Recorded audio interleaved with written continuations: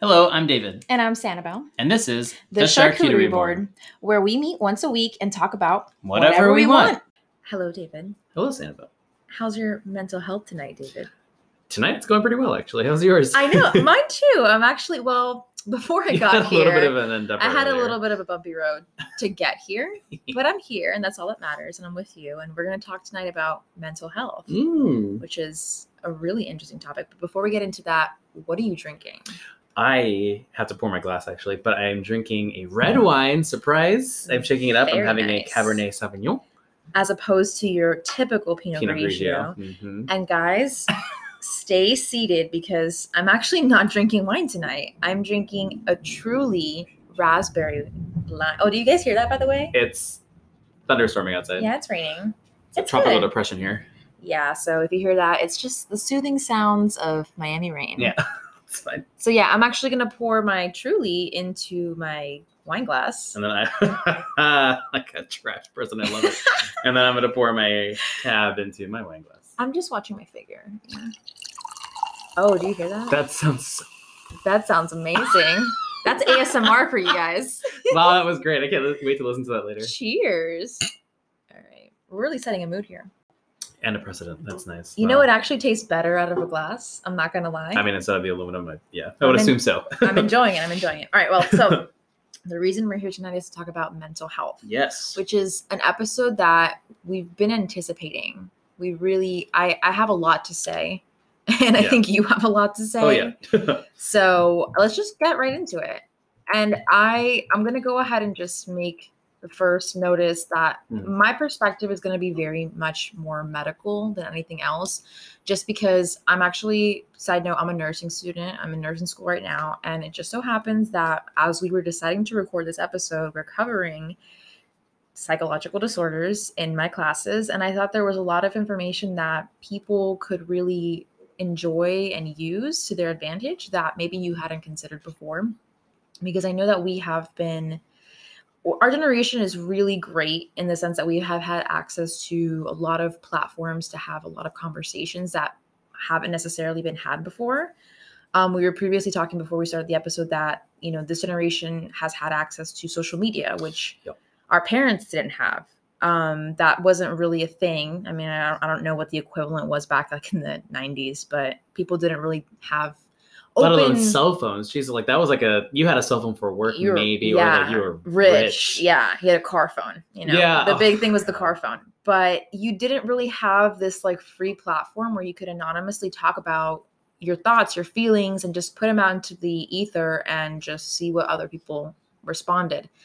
Now you can have that in an instant with Twitter. In an instant, it's really cool. That's a whole other conversation. Yeah. Social media is a whole other conversation. A good one. Social media. We're definitely going to talk about that at one point, but. To kind of bring it back to the point, we have experienced this kind of like awakening of mental health, and people are realizing how important it is to be aware of your mental health and be aware of, the traumas or the things that you may be going through and how you can address them to better your life, better your quality of life. Because when you're not happy, everything is just, it doesn't matter what position you are. If you're doing really well financially or you have a great relationship, if you have these mental health issues, it can be a huge toll on your existence. So to kind of backpedal a little bit, again, from the nursing and the medical perspective, what's really interesting is that there are a lot of mental health illnesses that I don't think people realize that you can fall into really easily, and that there are a lot of diagnoses, and a lot of this stuff kind of goes throughout your adolescence and the beginning of your life undiagnosed. One thing I was mentioning to you that was really, really just like eye-opening is that 50% of all chronic mental illnesses begin before the age of 14. So they start in the age of 14. So when you think about when you're 14, I mean, what grade are you in? You're like in middle school or beginning high school? Like 8th grade, I think. Yeah, right? Like 8th grade. So that's when things start, and it's kind of funny because it's a transition period. It is a transition period. Going through puberty, you've already started. You've gone through a lot of puberty, but obviously you're still going through it, and then you're transitioning to a new environment where you're no longer the oldest person at your school. You're now the youngest person at your school. So it's a lot of stuff on like already on the side of like family stuff and maybe finding out don't who know you are, exactly, learning like, your identity, trying to carve out your persona and coming who out you're going if to you're be. gay, Exactly. Identifying your sexual orientation, Mhm. figuring out who you are as a person. And you think about it, and that stress can really bring about a lot of things that are underlying that you never even realize. Because you go through a lot as a kid and you absorb a lot as a kid. You're like kind of a blank slate as a child, and things happen to you. I don't know. I have very specific memories from being a child. Same. It's really weird. Like that the are strange little tidbits and they're of information very that I vivid. remember that will not leave my head. Mm-hmm. Like I remember this one that it has nothing to do with anything. It was just like, it was kind of ish a pivotal point for me, I think. Because at the time I was like elementary school going into middle, whatever. I told my mom, I was like, I need a bigger bed because like my feet are almost hanging off the bed. Oh my God, you were growing. And then when my mom's friend was over, she's like, how, like, where do you put your head on the pillow? And I was like, here. And it was like the bottom of the pillow. She's like, the thing that I remember her saying was that there are certain points in life where you have to put your head farther up on the pillow because you are growing. And I was like, and that stuck with you. And that stuck with me. So it's such a random. I don't know why.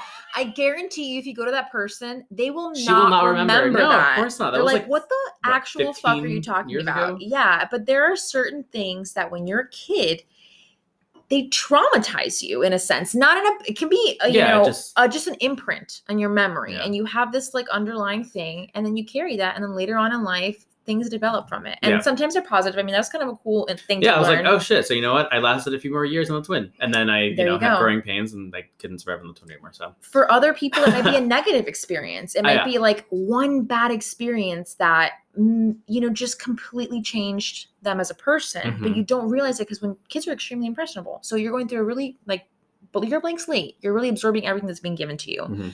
So once you move past that like childhood phase and now you're moving into this adolescence phase, half of people who have experienced whatever, maybe they've experienced severe trauma, are starting to develop these signs of chronic mental illnesses.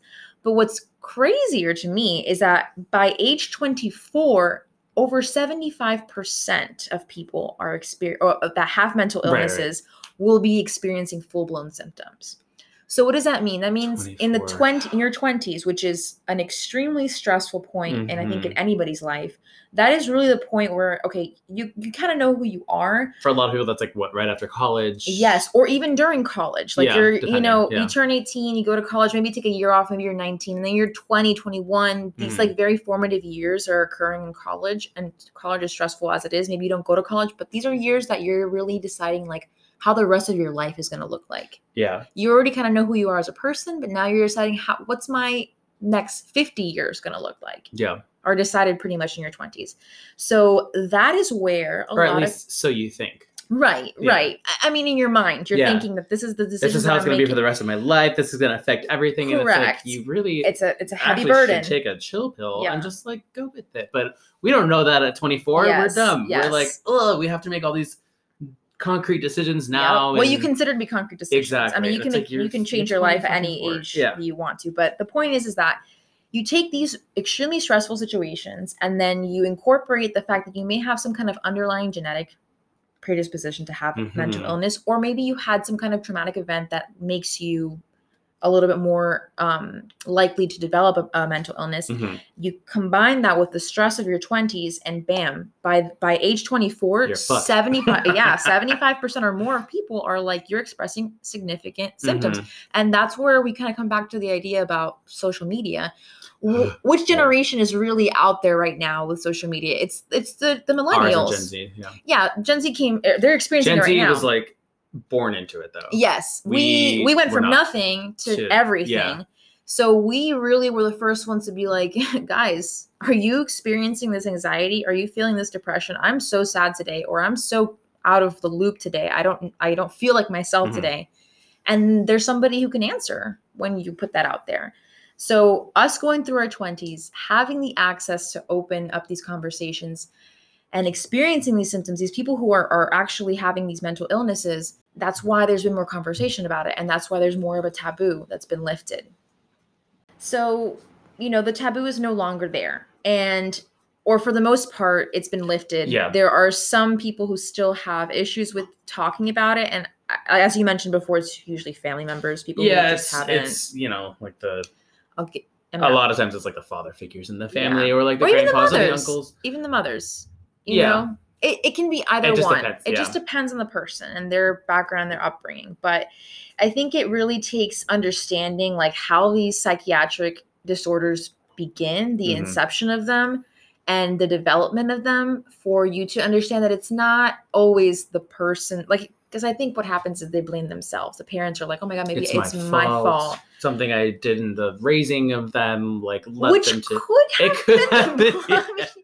You could have been the reason, but if you feel that guilty about it, then you're most likely not the reason. Because people who cause trauma to their children usually don't give a shit about it. So if you care, like, well, they've always been fucked up. So, exactly. Yeah. If you really care about your kid and you're feeling that guilty, more likely than not, you may have done something that you didn't realize could have traumatized them. Something that they interpreted was traumatized them, but maybe you're not fully responsible for it. But that's something that I kind of want to get into, which is that, you know, there's a lot of evidence that suggests that psychiatric disorders are caused by multiple different things. So it can be obviously environmental conditions, but it can also be biologic. We don't really think about the genetic, you know, the genetic factor behind psychological issues.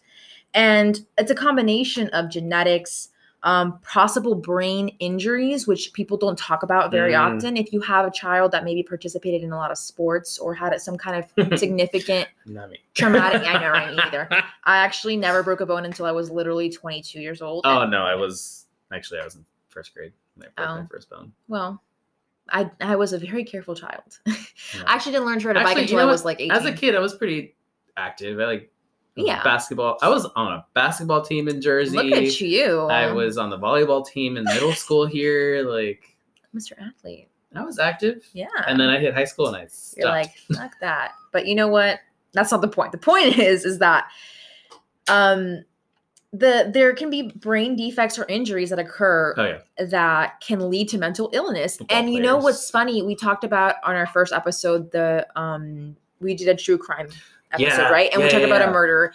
There are studies that suggest that frontal lobe damage, so damage to your frontal lobe, which is where you have like your sympathy, your empathy, things like that, can actually lead people later on to have these tendencies to kill other people. There's a lot of association with some murders and frontal lobe. Is it because like they like pushing the boundaries to see how much they can feel? Or let's say not feel? Well, let's say they just don't feel it. They don't think and process things the same way. They have whereas we would feel guilty and bad about hurting somebody, they wouldn't. They just don't feel that.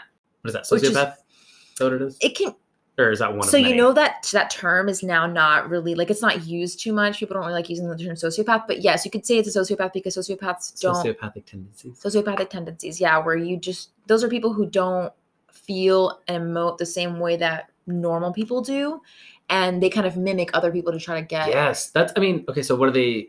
Do you know if they've replaced it with I don't know what they replaced it with. PC, there's some really complicated diagnoses that go with it. I'm sure there's borderline personality disorder or whatever it may be, but the term sociopath is not technically accepted anymore by the mental health community, but that's a whole other conversation. It's not super PC. It's not super PC. But yeah, stuff like that. So, I mean, those things can affect people and lead to mental illness.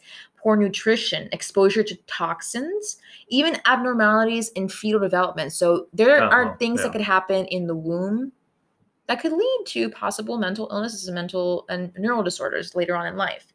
But, if you want to talk about psychological factors or environmental factors, obviously loss of a parent early in life. Oh my God, yeah. Huge impacts. Neglect. Environmental factors can be dysfunctional family dynamics, cultural expectations. Big one. It's a very big one. And substance abuse, either witnessing substance abuse or participating in substance abuse at an early age. All of these things can lead to traumatic experiences within a person's development that later come to a head as a mental illness. And you don't have to, it doesn't mean you're going to be a schizophrenic just because you had a divorced family or something. But that's not what's going to happen. But they can lead to things. Worst case scenario. It's not. I don't know. We're laughing because it's not funny. I know. But yeah, this is just a morbid, conversation. But it's because it's ridiculous. It's a ridiculous assumption. But you have to learn to laugh. But these are things that can possibly happen. And it's really a combination of factors. We haven't nailed it down. There's no specific gene that has been identified for any of these things, but we do know that for example, if your father or mother had some kind of depressive disorder, or there's some kind of mental illness in your grandma or something, it can be carried down. It may not be expressed in your sibling. It may be expressed in just you. And that just depends on what combination of environmental factors you went through, plus the genetics that then lead to that. I, for example, have a family member, generation before me, rather, found out later as I was already on, like I got started on antidepressants. They're like, oh, what are you on? And I was like, I'm on this. And they're like, oh, I used to take that. And I was like, I didn't know that. And my doctor hinted at me because we have the same like PCP because the family doctor, Right. And she couldn't say it obviously, but she was like, a lot of times this is hereditary. Yeah, and she kind of like hinted at me like wink, wink, nudge, nudge. I've treated some of your family members for this. Yeah. She like didn't actually say it, but I caught it later once that family member was like, oh yeah, I've taken that before. Like I liked this one. I didn't like this so much, but blah blah blah. And I was like, well, fuck me sideways. All right, now there you go. So. There you go. So it's stuff that cultural expectations. We just brought that up, but a lot, especially in Hispanic culture, there is a lot of a taboo in the sense that you don't want your family members to know that you have like an uncontrolled emotional problem because it makes you look weak. But especially with the guys, like, don't cry in front of anybody. Not toxic masculinity. Yeah, which will be on another episode. Ding, ding, ding, ding. Yes, exactly. So you don't want your male children to have instability mentally because it makes them, you're perceived as weak, right? Or poor parenting, whatever it is that you want to feel. But it's less about that and more about just, the actual combination of factors that lead to stuff. Right. So obviously, having significant trauma in your childhood, what's known as adverse childhood experiences, either neglect, physical or sexual abuse, those people, and there's a lot of statistics that show, are almost 3 times as likely to experience major depression by their early 30s. So if you have that stuff and you're wondering why you feel the way you feel, honey, you have every reason. I know, that's completely warranted. Yes. So, that being said, all of those experiences can lead to you feeling that way. And it's just, it's something that, again, people kind of, you can either block it out or you have these very vivid memories and then they come out later in adulthood. But it's more common than you think. And I think that's a big problem that people don't realize that's more common than you think. So some statistics, just throw them out there. 1 in 5 people in the United States suffer from a mental illness. 1 in 5. So that means if you're in a room with 5 people, 1 of them either has some kind of mental illness or something that hasn't been diagnosed. Right. That's kind of scary to think about. Scary in the sense that it's so prevalent. That no one's talking about. Exactly.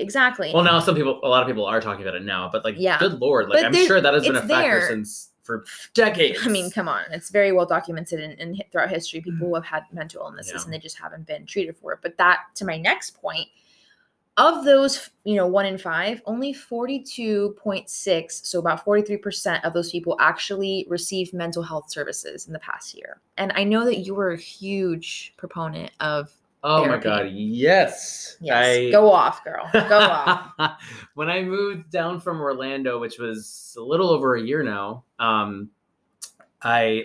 goal was as soon as I get down there, I had already a schedule of 3 or 4 appointments with 3 or 4 different therapists. And I was like, I'm going to fucking go to therapy every week for a good amount of time until I can get my head on straight, which was part of the factor why I moved down is because I needed to move closer to my family. I wanted to get just my head on straight. You wanted to kind of decompress from everything that you experienced up there. You want to come back home, reset, recharge my batteries. Man. Sometimes you need it. Yeah. And so I found first therapist down here. It's not my first therapist I've ever gone to, but my first therapist here that I found ended up being who I've been seeing for a little over a year now. It's gone to the point where we've done a lot of exercises and stuff. And he says that if I don't want to, I don't really have to keep going, which technically you don't have to go. Yeah. But I needed to go at the time, once a week. I had to go every single week. Now, and the transition was a significant transition. Yeah. But once we did a lot of stuff and I was starting to feel a lot better, I go through, episodes here and there, but I was feeling a lot better about it. I was able to control certain, like if I was having a panic attack, I know what brings it on now. I know my triggers. I know. And that's half the battle, honey. I know. My God. Knowing your triggers. For reference, I've been having panic attacks since I was 18. I'm now 26. That's going on 27 very soon. That's a long time. So, but the year, like my 18th year of living, I was going through panic attacks like almost every day.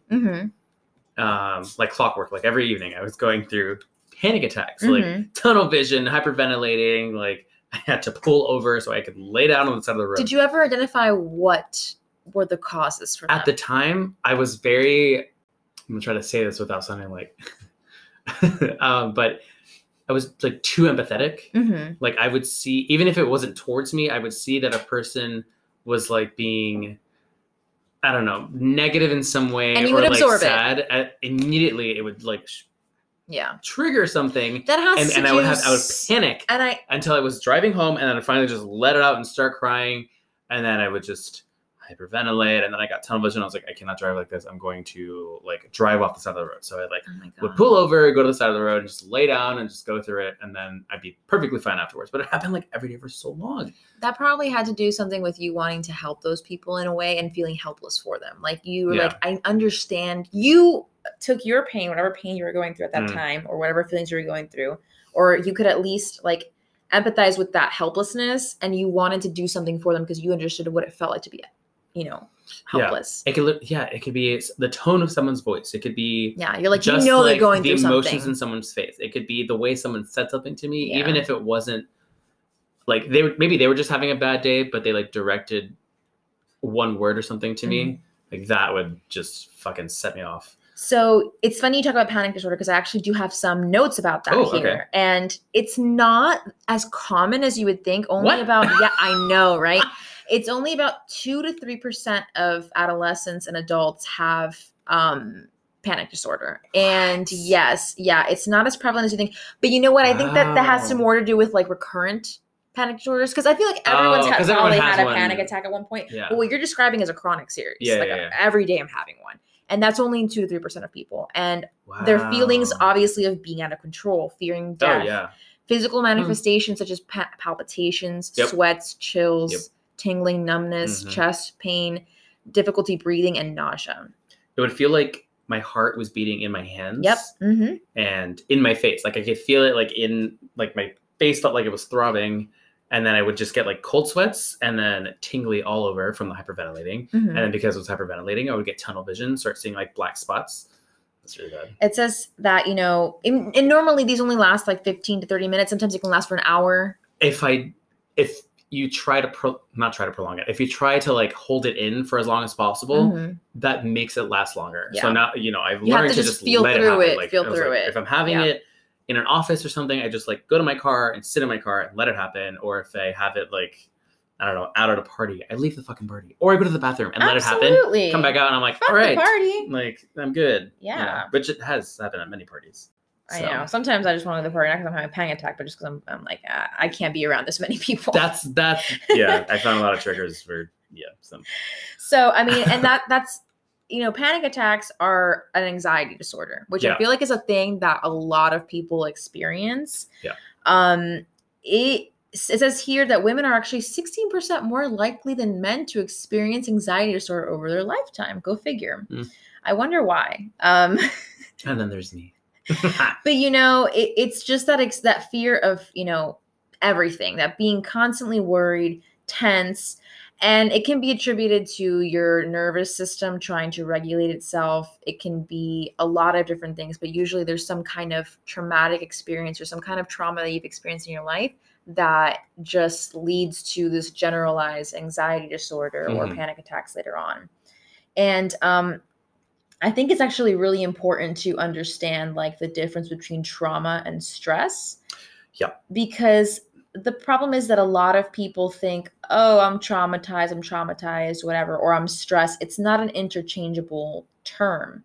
Actually, there's a very significant difference. So with stress, it's kind of like a temporary thing where you're kind of experiencing like, pressure. Sorry. You're experiencing some pressure. You're feeling like maybe at this point in time, I'm having some difficulties and you're just trying to get yourself regulated, whatever it may be. When you're talking about actual trauma, we're talking about isolated incidents, isolated, events that cause severe disruption to your life. Like literally, as we spoke before, you have this very vivid memory.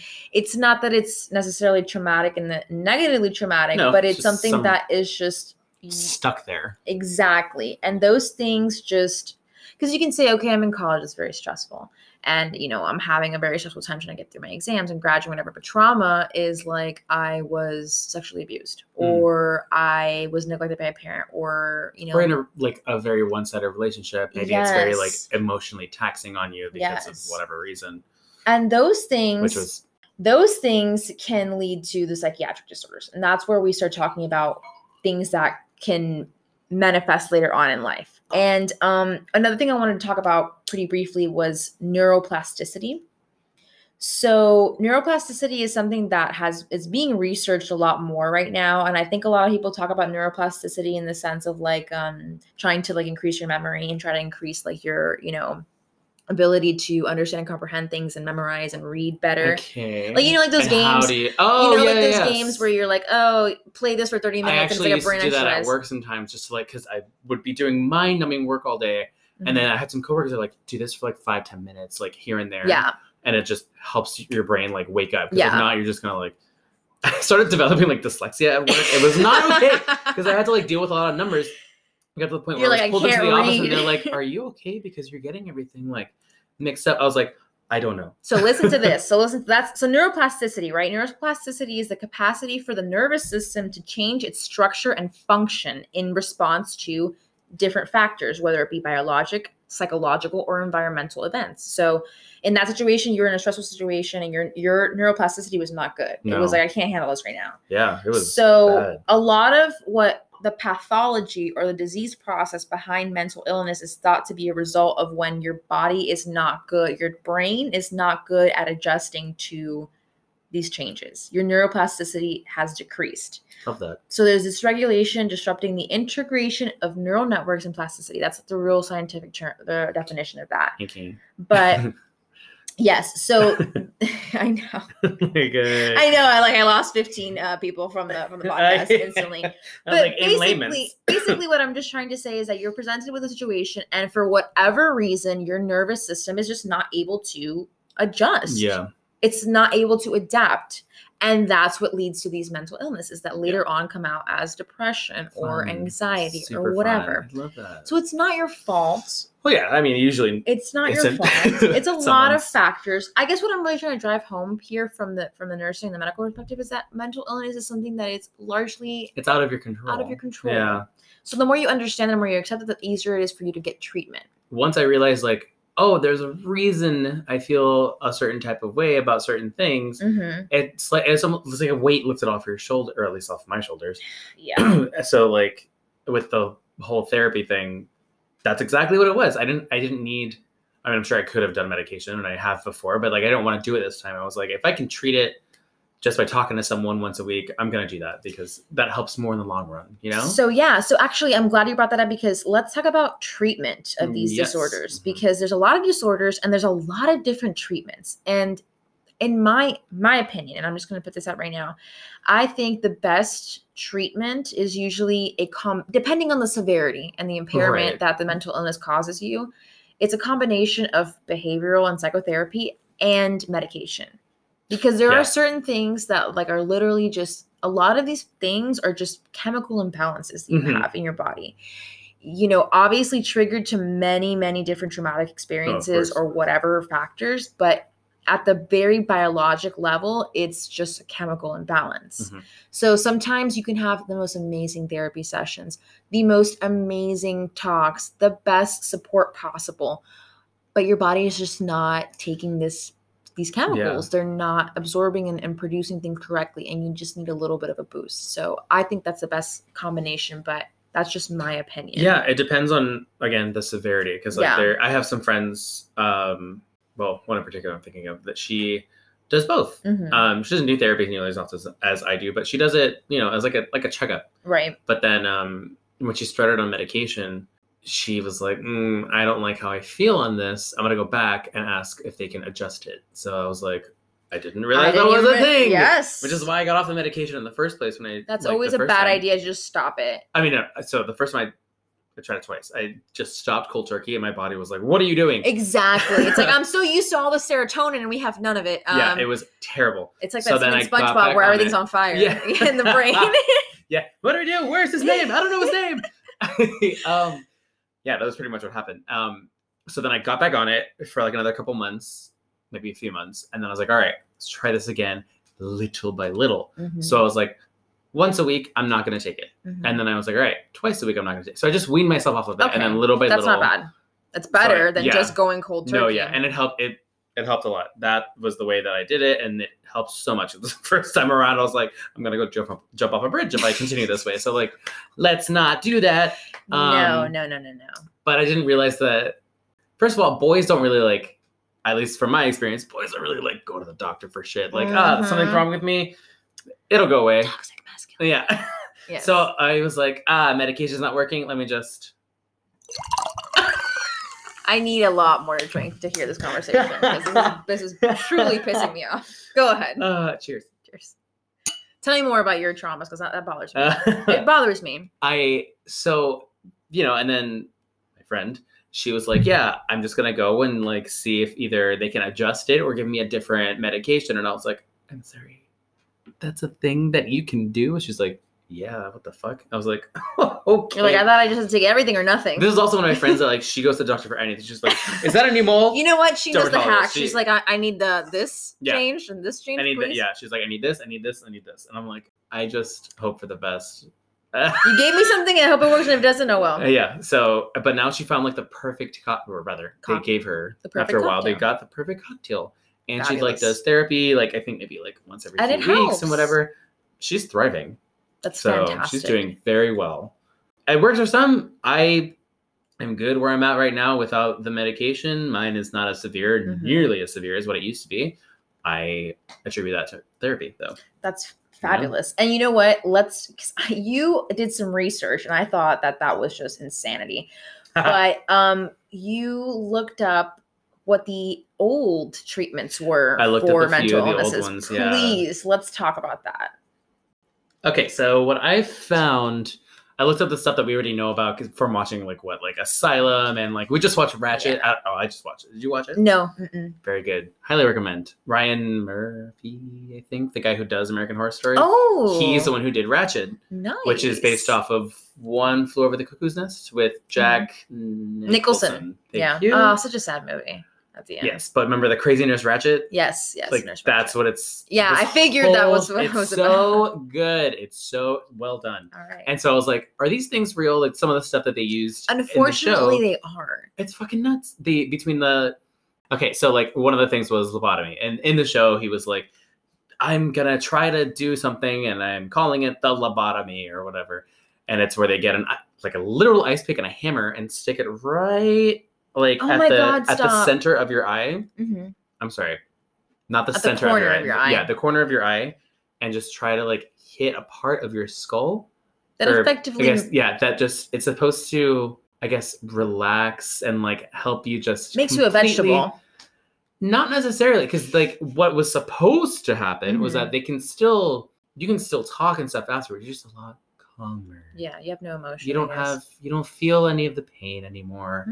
However, in the procedures, some of them obviously were not as smooth as others. Precise. So they would have to keep hammering it in or whatever. Mind you, people are strapped down, not always sedated. When they started it, like, what are they going to do? Like, stick a fucking belt between your teeth and like hope for the best? Just a very bruised. It was not good. Yeah. There was electroshock therapy, which I know you did. You know about the current electroshock therapy. For those who like tell us about the old don't stuff. Know what it is, it's like, oh, someone's having a seizure. Let's strap them down, and they stick these electrodes to the side of your heads, and not like the ones that they have for the EKG monitors or anything. Now it's like they're covered in like a cloth because of their conductors. You know, it's a fucking they're sticking literally sticking you like a lightning rod. Yeah, and they're like, let's amp this bitch up and just zap See what her. happens. with fry her. Nothing. And then I know now they have they like actually have like a procedure. They currently still do this. However, they have like anesthesiologists. They have a whole procedure. It's a real thing, and it's called electroconvulsive therapy. Right. Yeah. So it was never called electroshock. That's like the chopped version of it. Right. But it's called electroconvulsive therapy, and it's a procedure that electrically stimulates a generalized seizure. So it simulates a seizure in the brain,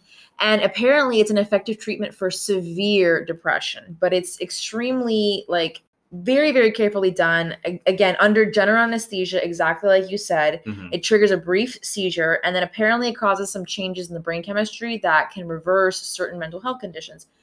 Typically severe depression, but I mean, it's not like a guaranteed thing. I'm like super curious about it. Like, I don't know if I want to go through that, but also like I'm ever so slightly curious. But it's really just not. It's not always successful, and it may not work on everybody. And honestly, like it still has some side effects. Like, I mean, before sure, it'll cure your depression, but are you like inept to complete a task now? No, it's definitely not what it is. I think the point of it is exactly what I was explaining before, where it's like a lot of chemical reactions in your body that aren't occurring are now being rewired through this electrical impulses. But again, it's not like a for sure thing, and it's usually used after all other therapies have been exhausted and nothing is working.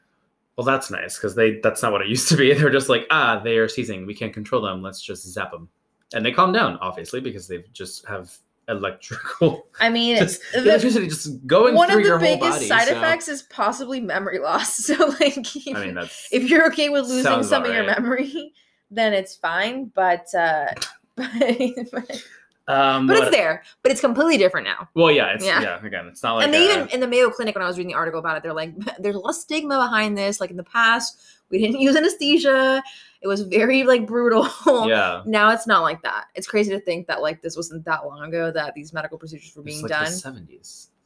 I don't know about the 70s. I really hope it wasn't in the 70s, but definitely the 50s and 40s for sure. You're probably right. I don't know. I really pray that in the 70s they weren't doing this. They did a lot of crazy shit in the 70s for sure. But I really hope they weren't shocking people back then like that. Who knows? God, the 70s were a wild time. No, maybe not. Ignore me. It wasn't the 70s. The 70s were a wild time, though. Trepanation.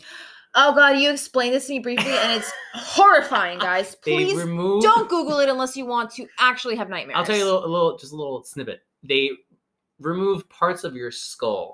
Just like little baby parts of your skull. Oh, yeah. I didn't need those. They're just accessories. It's supposed to, like, pretty much, this is obviously not the medical term for it, but they, like, let out some air, from your brain so that...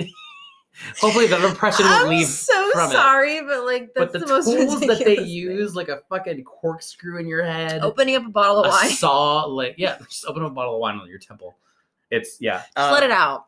It reminds me of so you remember? I don't know if you have ever read about this stuff before, but like as in the medical field, I like to read about like how previous stuff was done. Mm-hmm. Back in the day, there was this idea and this concept, and I'm talking about like literally like in the Renaissance, like not like 10 years ago, 20 years ago. No, I'm talking about like 400, 500 years ago. There was this concept that like in the body, there were these certain things called humors. So like whenever you were ill, there was a disbalance of humors. So they would do different things like bloodletting. They would put leeches on you. That was my next one. Yes. Okay. Bloodletting and purging. That's exactly what it is. They just... to bring balance back into your body. Literally. It started apparently in ancient Greek medicine. Yes. And of course, I'm sure it was used and then you're just like, well, we're just going to keep doing this. The Greeks did it. Why can't we? Exactly. And that it's... I think it was you who was telling me it's still like used in certain like cultures. Yeah, in some cultures, yes, and some cultures it's used as like a purging. Like, absolutely, of the leeches, of the spirit, and the whatever. The leeches thing is for some reason people will die on that hill that the leeches will somehow help you. I'm not sure how, but was also used in Ratchet. There was a woman who was like didn't believe in like Western medicine and wanted to and she couldn't afford to like go to a hospital, so she's just like behind the counter. Turns around, she's got leeches all over her. She's like, "It's for my arthritis." That is horrific. Okay, lady, whatever. But it was, bloodletting. It was vomiting, just like to get rid of all the bad shit out of you. Yeah. The get the devil out of you. Yeah. Oh yeah, it was supposed to help with like possessions too, like that. Okay. Same with. It'll kill you. So yeah, there's definitely everything's leaving. The trepanation about the skull piece of the skull was also supposed to help with demonic possessions. All that jazz. water treatments, where they would like strap someone in the bath. Well, they wouldn't strap. They'd like close up the bathtub. I think I saw something about this on a show once. It was like literally a tub and like a steel kind of cover on top, and you can't leave. Yeah, you can't. You're locked in. And they have it for both heat and for ice. So they would start it with the heat treatments, and they would put it up to like however many degrees, like 90 degrees. And then the next day that you go in, they'll do it like 100 degrees. The next day, 105. The next day, they would just keep going up, and then they would see results, and people would start like dying, being less and less depressed or less and less manic or whatever. And it's like, oh, their body's trying to fucking survive. Yeah, at this point, boiled alive. Yeah. So then they would be done with the heat portion of the bathing, I guess, if you want to call it that. They would stick them in ice water baths. Therapy, hydrotherapy, just ice baths. Oh, there's also like they would with like a fire hose, just hose them down. Side note, have you ever been thrown in a cold shower when you're behaving badly? All the time. Yeah. Yep. That's so therefore. Like, we're not gonna hit you. Come over here. Get in the shower, bitch. Yep. Cold shower, soap in the mouth. If I it really did wake you up, though. My parents are great. It only happened a couple times. Yeah. It was mostly my grandparents. Maybe we'll edit this out. This might be on the cutting room. But no, honestly, it's a cultural thing. Like it really wasn't that bad, but whatever. I mean, they threw like chancletas at us. Yeah. And stuff. My mom used to be like a terrible. I was the first kid, so my mom would throw sandals at us.